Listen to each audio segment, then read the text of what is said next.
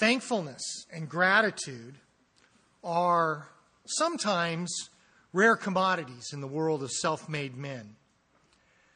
It seems to me that people are much better at complaining than the giving of thanks. In fact, actually, there are some people out there that have developed the fine art of being able to give thanks and complain at the same time. Believe it or not. Oh, thank you so much. That's just what I needed. Except it doesn't have that other thing, that other part. That's what I really, really want. But hey, thank you anyway. I don't know what I'll do with it, but probably have to sell it at the yard sale or give it to the Goodwill. But hey, it's the thought that counts. Thank you. People are complicated, but mostly complicated in the wrong way. It just goes to show, I think, how far we have fallen from the Lord's purpose, how little we know about who we are and what we're here for. Listen to the words of Psalm number 100. Psalm 100, verse 1, a psalm of thanksgiving. Make a joyful shout to the Lord, all you lands. Serve the Lord with gladness. Come before his presence with singing. Know that the Lord, he is God. It is he who has made us, and not we ourselves. We are his people and the sheep of his pasture. Enter into his gates with thanksgiving and into his courts with praise. Be thankful to him and bless his name. For the Lord is good. His mercy is everlasting, and his truth endures to all generations. Listed in Scripture as anonymous, some scholars like to attribute it to King David. Dr. Clark seems to think that it's likely that this particular psalm was composed after the captivity, somewhere in the 6th century BC. He thinks it's an expression of thanksgiving to God for the great deliverance, the people being able to return to their homeland, and encouragement to people to consecrate themselves and to be diligent and exact in the performance of acts of public worship. And I'm sure there's a lot of that here. It's important to have a sense of the Lord's intention for the people that are being written to as we look at the Scripture.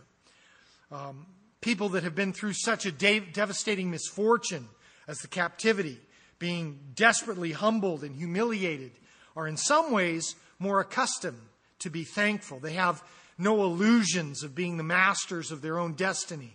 They see the world for what it is. Men and women that have lived through hardship in the Lord understand their constant dependence upon the Lord. 2 Corinthians chapter 12, verse 10, the Apostle Paul says, "Therefore I take pleasure in infirmities, in reproaches, in needs, in persecutions, in distresses, for Christ's sake. For when I am weak, then I am strong." What does it mean to be thankful? To give thanks. I mean, a person can be more thankful or less thankful. Some people, just in their personal makeup, are more disposed to acknowledge their indebtedness to others. The reality is that being thankful can be complicated. It's somewhat dependent on a circumstance of the person you're thankful to. And even then, it's a combination of things. I am thankful to so-and-so for thus and such. Being thankful for an aspirin, for a headache, is a very different thing than being thankful to a person that has prayed for me and stood with me in a difficult situation. My thankfulness is defined by its object, and my intentions are revealed by the acknowledgement of gratitude. Who I am shows up in the expression of gratitude. I can be deeply grateful, or I can act thankful in the absence of any real gratitude. People who are characteristically ungrateful are, generally speaking, lacking understanding to see with any kind of real clarity their dependence upon others and the reality of their situation in the world they live in. And when I say the reality of their situation, I mean our dependence and our connectedness to the Lord. Ungrateful people are to be pitied. They don't know who they are. They don't know why they're here. They really don't. They may act very self-assured. They may seem to be very confident, but they don't know who they are. They don't have a clue. And somewhere down there at the bottom, they know that. They know that. It's not that gratitude brings about an understanding of those things. I think the reverse is probably true. A person that knows who they are and why they're here, that truth will generate a deep and powerful gratitude that will color all the activities of your life, revealing the Lord's presence wherever they have been. Psalm 100 is a testimony to just such a person, charging the servants of the Lord to a conduct that reflects the Lord's purpose for them. And here in the 5 verses, only 5 verses in this particular psalm, there are 5 key words I'd like you to focus on. Shout, serve, know, enter, and be. Those 5 words. First of all, in verse 1, shout. The spontaneous witness of God's faithful presence at work in the lives of His people. A psalm of thanksgiving, make a joyful shout to the Lord, all you lands. Notice, not just any shout. The word for shout here is the word ruah, not to be confused with the Hebrew word for spirit, which is the word ruach. So I think only if you speak Hebrew, you're going to get the difference between those two. But ruah is shorter and it doesn't have so much ach at the end. It's translated, obviously, to shout, shout a war cry, an alarm battle sound, a signal, to shout in triumph, to shout in applause, to shout with religious impulse. And that's really our intention here. A joyous shout to the Lord. Now you may say, well, I'm not much of a shouter myself. That's okay. Not everybody can be Italian. But seriously, I am sure no matter how reserved you might be, and there's nothing wrong with being reserved, I am sure that the Lord can reveal His presence to you in such a way that it will make you want to shout out loud with joy. I am certain that He can do that. And if you're an avid sports fan, perhaps, if you're a person that can't actually watch a game because it makes you so upset until after you hear who's won, and then you can watch it, you can... Am I the only one who does that? Anyway, if you're that kind of a fan, then you understand the idea of shouting spontaneously, almost uncontrollably. It's that kind of exclamation that the Lord is really talking about here. And if at no other time, I'd like to suggest to you that when you find yourself one day standing in the presence of the Lord, that it would be an understandable response. Very understandable. Hey, what if the rapture took place while you were sleeping? You might think you were dreaming, but probably not for long. It seems to me that this psalm is laid out in almost a reverse order of what follows logically. The beginning shout is really the final expression of recognizing all that is in this psalm. His goodness and His mercy towards us. The blessing of worshiping Him in a community of believers. Identifying ourselves as His people, His creation. And finally, coming into His presence. I mean, there can be no other response than that exclamation of greatest joy. And this is really the situation of all the earth, he says in verse 1. All you lands. Psalm 19 verse 1 says, the heavens declare the glory of God, and the firmament shows His handiwork. I got to tell you, the other day I was coming to church and leaving my house about,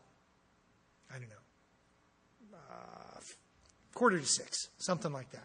And I got out in the front yard and I looked up at the sky, and I'm just serious. The moon and Venus and Mars and some other planet were all lined up in a perfect straight line. And I was just like, I was amazed. I was like, look at that. That's amazing. And I'm sure the Lord just did it for me. Somebody else may have seen it, but it was just wild. The heavens declare the glory of God. All nations should be shouting to the Lord with a joyful sound. You know what, folks? If people only knew who the Lord is, if they only knew. Luke 19, verse 40, Jesus answered and said to them, I tell you that if these should keep silent, the very stones would immediately cry out. People who are rejoicing with Jesus at the triumphal entry. And the religious people are telling him, tell your followers to be quiet. And he says, the stones would cry.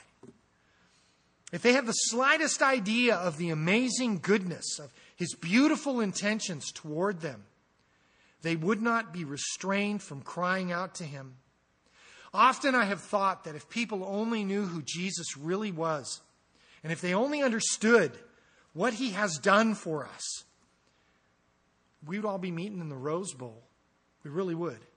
Our street witnessing team would be mobbed every Friday evening in Old Town Pasadena by people climbing over one another to hear the words of the gospel. But unfortunately, that is not the case.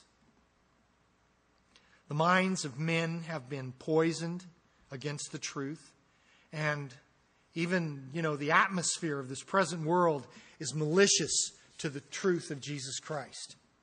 And the hearts of men are a stone to God's loving intentions, at least until the Holy Spirit rests upon them.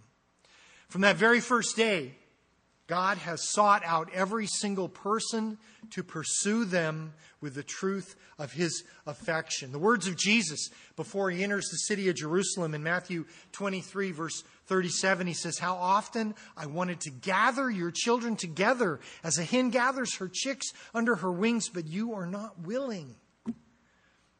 And on that great day when men stand before the Lord, what will they answer the one who died on the cross for their sins? What reason will they give for their refusal, for their ingratitude? Verse 2, serve the natural outgrowth of understanding our attachment to the Lord. Serve the Lord with gladness. Come before his presence with singing. One of the difficult things I think about being attached to the body of Christ, being a Christian, here in the Western world, is observing in the church the resistance, the hesitancy of people to be involved in actually serving God.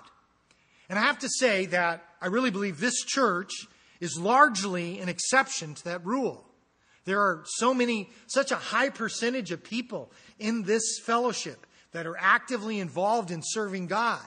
It really is contrary to what the average church in the United States is like. People in this world are programmed, they're indoctrinated from a very early age to serve themselves. I'll give you a case in point. What's the opposite of me first? You first.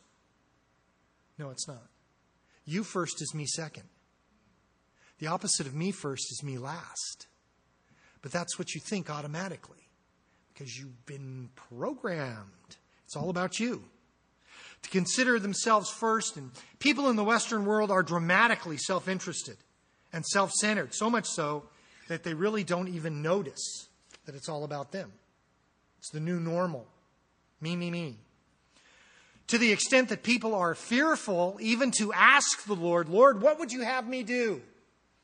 For fear that he would ask you to do something outside of your comfort zone. And it's a good fear, because he will.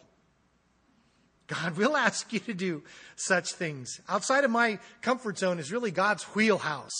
This is where he likes to work and effect changes in me and work in me. The great tragedy is in failing to understand service as the catalyst. It's the thing that really drives the whole productive situation in my relationship with the Lord. Everything that I receive from the Lord comes from me being willing and giving in that way. Serving the Lord, denying myself, surrendering myself to his purpose, all doors open to his blessing for me. And it's in giving that we're blessed. Listen to the words of the Apostle Paul in 1 Corinthians chapter 8. 1 Corinthians 8, he's instructing the Corinthians, and he's using the example of the people who live in Thessalonica, the people who live up in Macedonia. He says, "Moreover, brethren, we make known to you the grace of God bestowed on the churches of Macedonia, that in a great trial of affliction, the abundance of their joy and their deep poverty abounded in the riches of their liberality and their giving. For I bear you witness that according to their ability, yes, and beyond their ability, they were freely willing, imploring us with much urgency that we would receive the gift and the fellowship of the ministering to the saints, and not only as we had hoped, but first they gave themselves to the Lord and then to us by the will of God. Powerful stuff. Amazing. Great example to those people who are willing. But notice, it's not just service, but verse 2 says, serve the Lord with gladness and come before his presence with singing. No complaining. No grumpy servants. Question, do I ever show up to serve the Lord with a messed up attitude? Let's see who's here. Maybe sometimes. Maybe it's happened once. But never thinking that it's okay. Not for long anyway, you know. Always aware that I need an attitude adjustment. And God is really good at that. In fact, he never misses an opportunity. It's interesting here how he links the activity of service with singing, which singing is an amazing expression of joy in the presence of the Lord. People, believe it or not, people actually call the church regularly, okay? And they want to know, when does the service start? Not the singing part. What time does the pastor actually get up there and start talking? Seriously, I'm serious. This happens regularly. It sort of breaks your heart. You know, they don't get it. You know, you don't have to sing. You get to. You get to sing to the Lord. It's your privilege. And if you don't enjoy it, let me suggest maybe you're doing it wrong. Maybe your heart's not in it, or maybe you're not investing yourself in the worship. Very few things that you will ever do in your life as significant as worshiping the Lord in song. Time well spent. Think about that. When I sing in church, what am I actually doing? I mean, who am I singing to? And why am I singing? When I sing to the Lord, I want to forget that there is anybody else in the world. That is really my goal. I want to forget where I am. I want to forget about my day. I want to forget everything except Him. I want my mind to be solely and exclusively glued to Him. Those are things that I just can't think. They can't be passing through my mind idly. They're things that I need to be established and founded in that truth. I need to know. And in verse 3, the word know. To be without question in the recognition of the truth. Know that the Lord, He is God. It is He who has made us, and not we ourselves. We are His people and the sheep of His pasture. Again, in the context of the book of Psalms, we understand that this relates, as the Psalms are worship songs practiced in the temple for the purpose of worship. This relates specifically to the nation of Israel. But again, it's no stretch to apply to all the people of the world. Even if we are not all children of Abraham by the flesh, we are certainly all the children of Adam. There's a lot going on in this verse. Actually, three major ideas. And the Lord is asking us to know. First, know that the Lord, He is God. This has to be the starting point for the truth. The recognition that Yahweh is the one and only God. The Hebrew actually says, know that Yahweh is Elohim. The two words for God there. And one, of course, Yahweh, the name of God. And the word know is the Hebrew word yada. To know, to learn, to perceive and see, to discern, discriminate, to distinguish, to know by experience, to recognize, admit, acknowledge, confess, to consider, to be acquainted with, to know. Proverbs 9:10 says, the fear of the Lord is the beginning of wisdom, and knowledge, knowing of the Holy One, is understanding. It's not an opinion. It's not a feeling or an impression or an inclination. James chapter 2 verse 19 says, you believe that there is one God, you do well. Even the demons believe, and they tremble. Do we tremble at the Lord? Granted, we're not in the same situation as the demons, but still, sometimes I fear for myself and everybody that we are a little bit too comfortable and even cavalier with how we see the Lord. Deuteronomy 4:24 says, "The Lord your God is a consuming fire and a jealous God." Hebrews 4:13 tells us, "There is no creature hidden from his sight, but all things are naked and open to the eyes of him to whom we must give an account." You know, I don't understand everything about the Lord, or even the things that he does sometimes. However, I need the things I do understand. I need those things to be the very foundation of who I am as a person. Everything I do has to profess and declare that truth. The things I do, the things I speak, the way I think, the person that I am, all need to reflect my conviction that the Lord is sovereign in the world of men. That's the target, anyway. That's what I'm shooting for. Nothing less. Do I always hit that target? I wish. Jeremiah 9:23 says, "Thus says the Lord, let not the wise man glory in his wisdom, let not the mighty man glory in his might, nor let the rich man glory in his riches, but let him who glories glory in this, that he understands and knows me, that I am the Lord exercising loving kindness and judgment and righteousness in the earth, for in these I delight, says the Lord."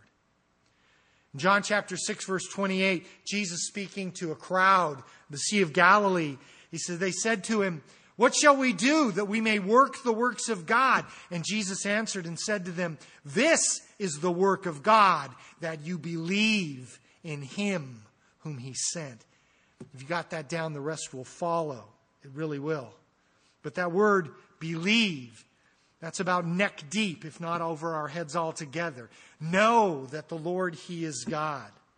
And then secondly, it is he who has made us and not we ourselves. Now you would think that if you got that first point, the second would be pretty automatic. That would be nice. However, in the world we live in, we can't afford to take anything for granted. To cross all the T's and dot all the I's. In this world, we're fighting an uphill battle.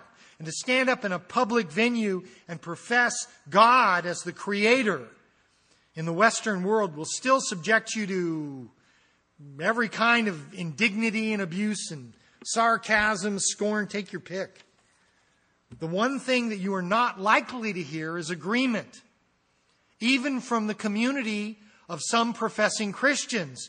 You will get every flavor of dissent and partial agreement. Fine. The Lord's God, but creation is something else. We know how that happened. We have scientific evidence.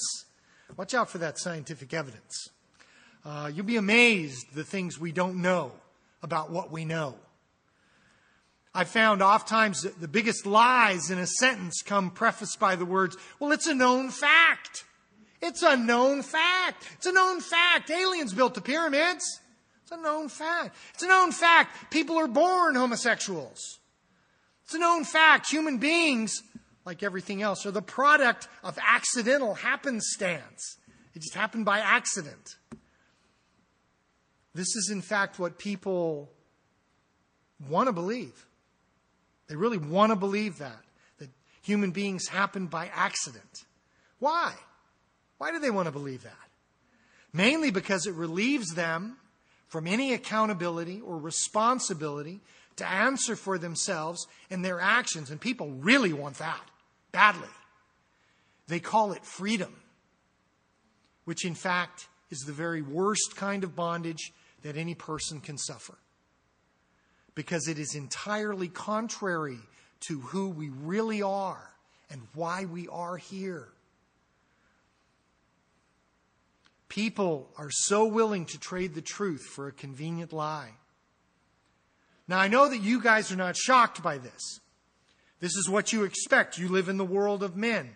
You're not naive. You're not ignorant of what's going on. You probably watch television. You read magazines. But think for a minute. It has really got to take a lot of work for the whole world to forget who God is. I mean, that's got to be an amazing, gargantuan task, considering the amazing things that the Lord has done in this world. The form and structure of the whole universe by which He reveals His handiwork. The way the planets all go around each other. And I mean, it's crazy. The whole thing is moving. It's a famous Albert Einstein quote. Something's moving. Everything's moving. Everything. His judgment on the planet in a worldwide flood, leaving evidence in about every square foot of earth on the planet. There's no place on this earth that you can't dig and find evidence of the worldwide flood. And then the history of the nation of Israel. One miracle after another, testifying to the hand of God at work in the world of men. This past Sunday night, Pastor Fernando was sharing about God feeding and providing water for the Jews as they were 40 years in the wilderness, feeding them supernaturally. He didn't put supermarkets out there. Manna just came down out of the sky for 40 years. Some 2 million people. That's amazing. How do you forget something like that? How do you lose that? Well, actually, we didn't forget it. It's over here, in the book of Exodus. But people just kind of, it's just mythology. Overlooking the Lord in our understanding, the understanding of who we are, may rate as the most substantial scientific achievement in the last 500 years. Certainly the most labor intensive. People are working hard at it. We have to work really hard to lose all those details. But somehow we manage. We know that the Lord, that He is God. We know it is He who has made us, not we ourselves. And finally, we are the people. We are His people. We are the sheep of His pasture. His people. 1 Peter chapter 2, verse 9 says, "You are a chosen generation, a royal priesthood, a holy nation, His own special people, that you may proclaim the praises of Him who called you out of darkness into His marvelous light." Notice how closely linked the idea of worship is with identifying who we are in relationship to the Lord. We need to spend time every day thinking and reflecting upon the fact that we belong to Him.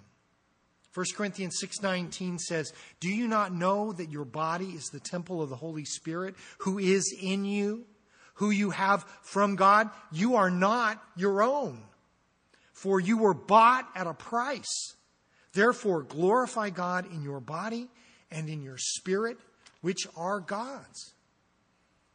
In this entire world of crazy, mixed up, out of control men and women, you are entirely unique. There is nobody like you.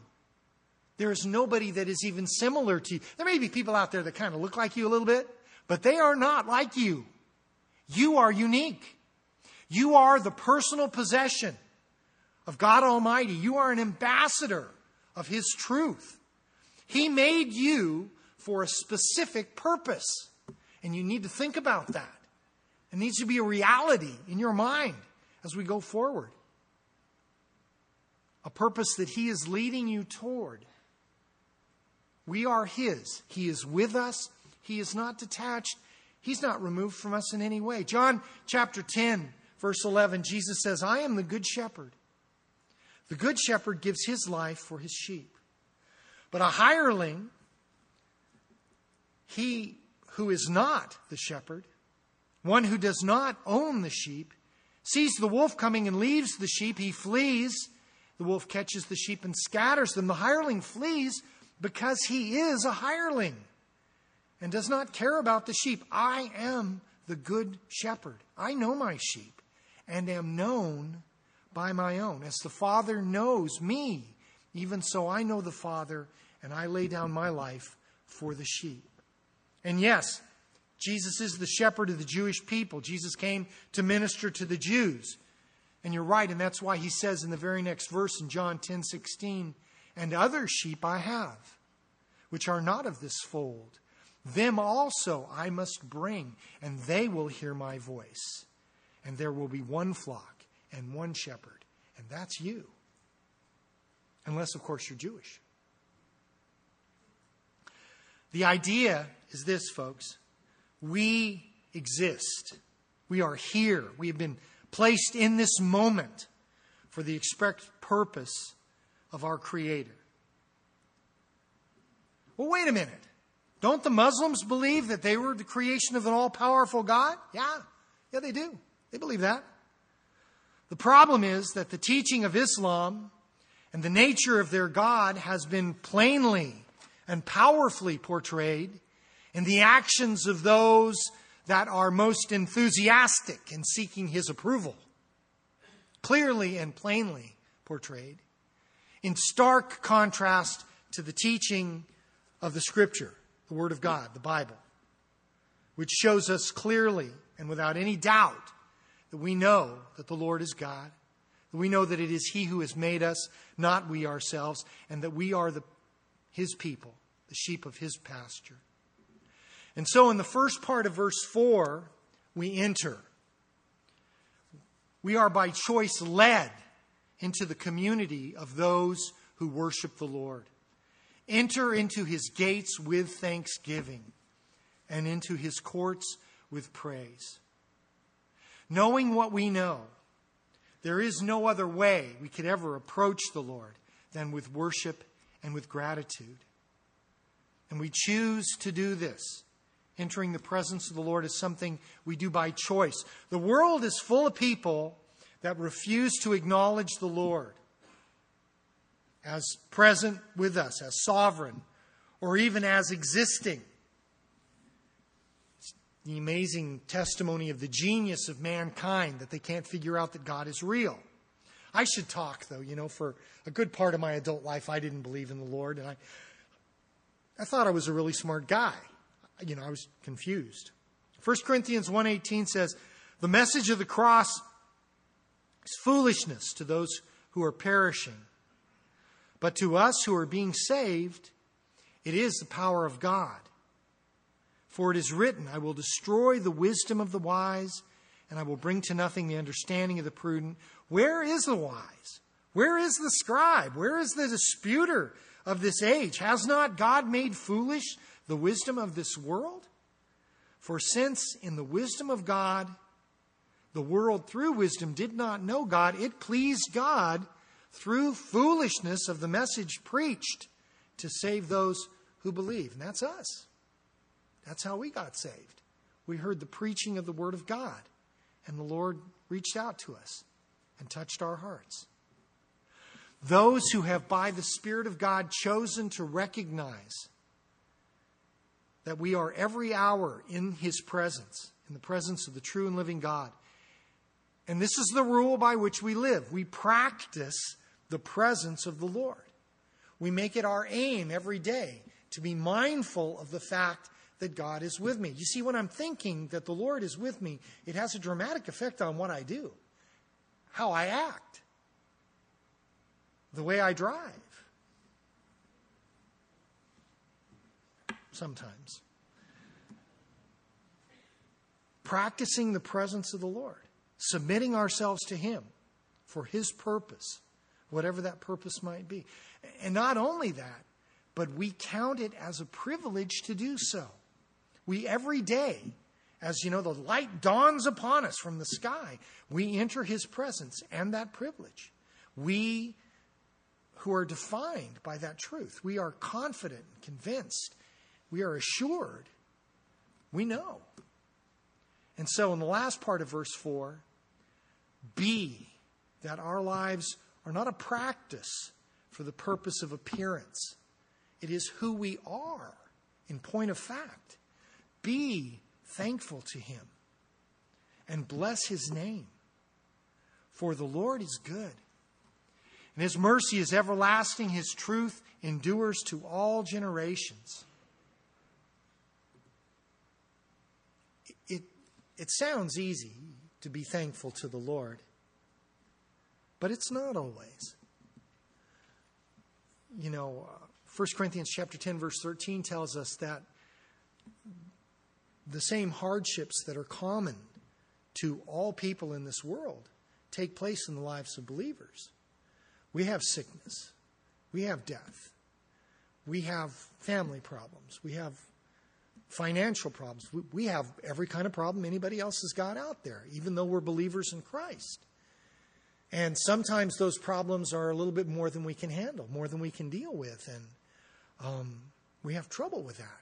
And that, in turn, has an effect upon our ability to be thankful to the Lord the way that we need to be. But my desire, I so want the Lord to dominate my landscape so that, I have this tendency to take a problem, and problems don't always seem small, but even a dime, if you hold it close enough to your eye, you can blot out the sun with it. It's just like, wow, it's amazing. And the same thing with a problem, with a hardship and a difficulty. If it is the only thing spinning around in my head all day long, it gets larger and larger and larger. And what I want to do is I want my meditation, my thoughts to be on the Lord, because when I'm in a difficult circumstance, God has a specific and a definite purpose for it. Now, I may not know what that is, and sometimes it's important that I don't know what the purpose is. Sometimes that's a part of the work that He's doing that I don't even understand. God, I don't see any application for this. Why is this happening in my life? I don't understand it. That's part of it. He wants me to, that's faith. He wants me to trust Him in spite of the fact that I can't see the answer. We want to be sincerely thankful to Him. We don't want to act thankful. We're not content to appear grateful. There's little consequence to what the people of this world think of us. And we find our greatest satisfaction in the fulfillment, in reflecting the glory of God's presence and His nature that has called us. In Isaiah chapter 43 and verse 7, the Lord says, "Everyone who is called by my name, whom I have created for my glory, I have formed him, yes, I have made him. Bring out the blind people who have eyes, and the deaf who have ears. Let all the nations be gathered together, and let the people be assembled. Who among them can declare this and show us the former things? Let them bring out their witnesses, that they may be justified, or let them hear and say, it is truth. You are my witnesses, plural, that you may know and believe me. You are my witnesses, plural, says the Lord, and my servant, singular, whom I have chosen, that you may know and believe me, and understand that I am He. Before me there was no God formed, nor shall there be after me. I, even I, am the Lord, and besides me there is no Savior. Acts 4:12 says, nor is there salvation in any other, for there is no other name under heaven given among men by which we must be saved. Folks, we live in a perilous place. Doesn't seem that way, does it? After church, you're going to pack up, go on home, get ready for the holiday tomorrow, take the day off, enjoy yourself, kick back, watch a football game, or for you ladies trying to avoid watching a football game, whatever the case. You have plans, or things coming, going, days, Christmas in a few weeks. And folks, we live in a perilous place. From the day that we're born in this place, our lives are in jeopardy. Our physical lives, our spiritual eternity is in jeopardy. This is a perilous place. And we, from the moment we were born, we desperately need a Savior. We need a Savior. We need to be saved from this place. And there's only one who can do that. And we need to hold to Him as if our lives depend upon it, because they do. Verse 5 says, for the Lord is good. His mercy is everlasting. His truth endures to all generations. What do we mean when we say the Lord is good? What do we really mean? We don't mean that He fits our definition of what we think good is. Although for the most part that's true, I think. What most people think of good fits the Lord. But what we want to mean when we say the Lord is good is that He is the standard by which all good is justified and understood. He is the identification of what is good. When you take some, you say, well, this is good. We put it up against, that is good. You know, you identify it by the Lord. If something is truly good, it reflects the nature and even the person of the Lord. He is love. He is truth. He is good. His mercy is everlasting. And I'm going to need every bit of it, frankly. I mean, if it were only 10 million years of mercy, I'd be in a lot of trouble. I'm persuaded that I will never find myself in a circumstance of life where I do not need the mercy of God, even in eternity. I rely upon it like I breathe air. I have no expectation to do otherwise. And His truth endures to all generations. How blessed we are that in the ages to come, we may rely upon the wisdom and knowledge of the Lord to give us reason and understanding as the community of those who worship in spirit and in truth. God gives us His truth in the days to come. So it's a good thing. Amen. We shout, serve, know, enter, and be. And if you look at it in the reverse, because if you be thankful, you will enter, and then you will know. And if you know, then you will serve. And if your life is marked by service to God, then you're going to find yourself in a situation where you shout for joy because of all that He does. Psalm 34 verse 8 says, "O taste and see that the Lord is good. Blessed is the man who trusts in Him." Amen. Recently I saw an interview on television. The young lady who had been in the theater where the concert was in Paris during the most recent terrorist attacks. She described in some detail her situation at the concert and initial reactions, beginning with the gunfire, thinking it might be fireworks or some part of the show. And then, of course, when it became evident that it was not, she just happened to be located in the part of the building. It was very close to an exit, and she and some other people hurried and escaped and got out of the building. Anyway, she was sharing this information on television sometime the next day, and she was still shaking physically. You could physically see her shaking. The reporter asked her a question of how do you feel about the things that have taken place? And her response was really fascinating to me. She said, "All I know is that the universe was watching out for me last night."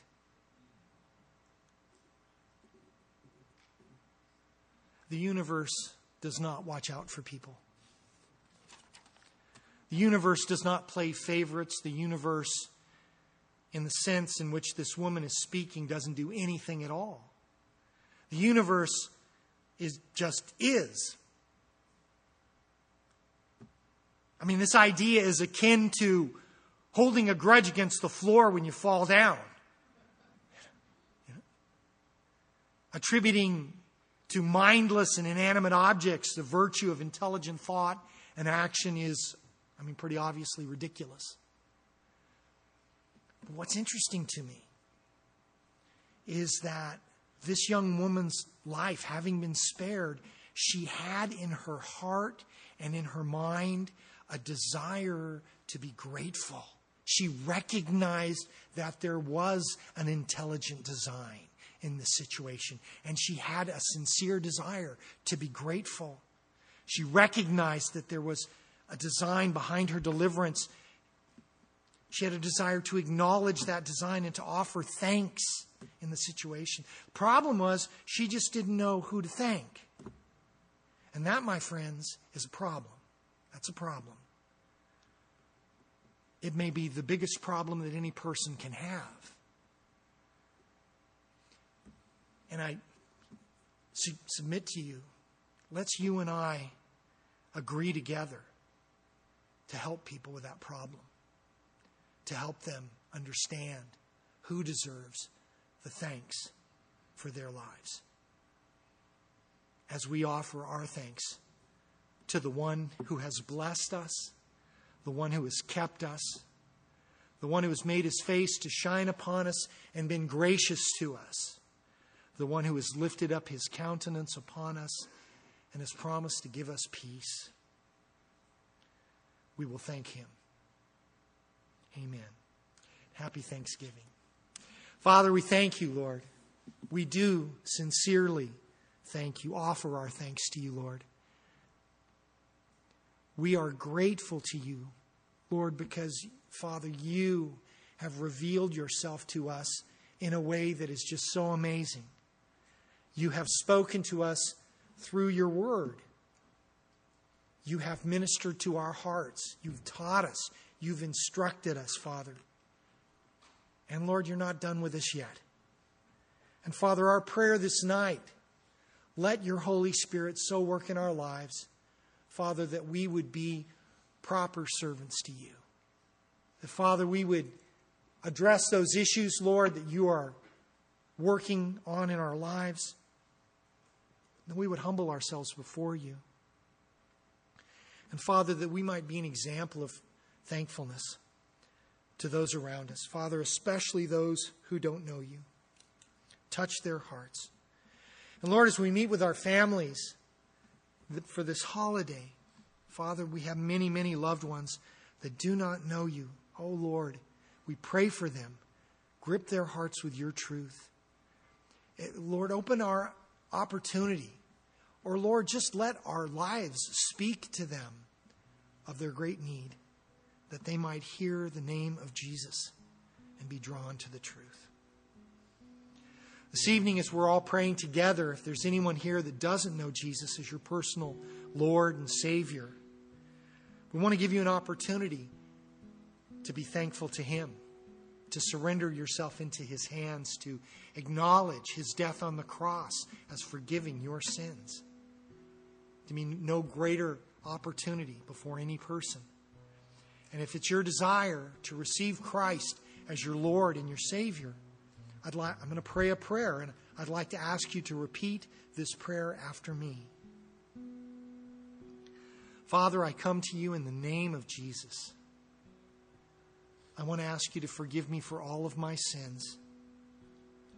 I believe Jesus died on the cross for me. And I believe that he rose from the dead. Fill me with your Holy Spirit. And Lord, lead me in your way. In Jesus' name I pray. Amen.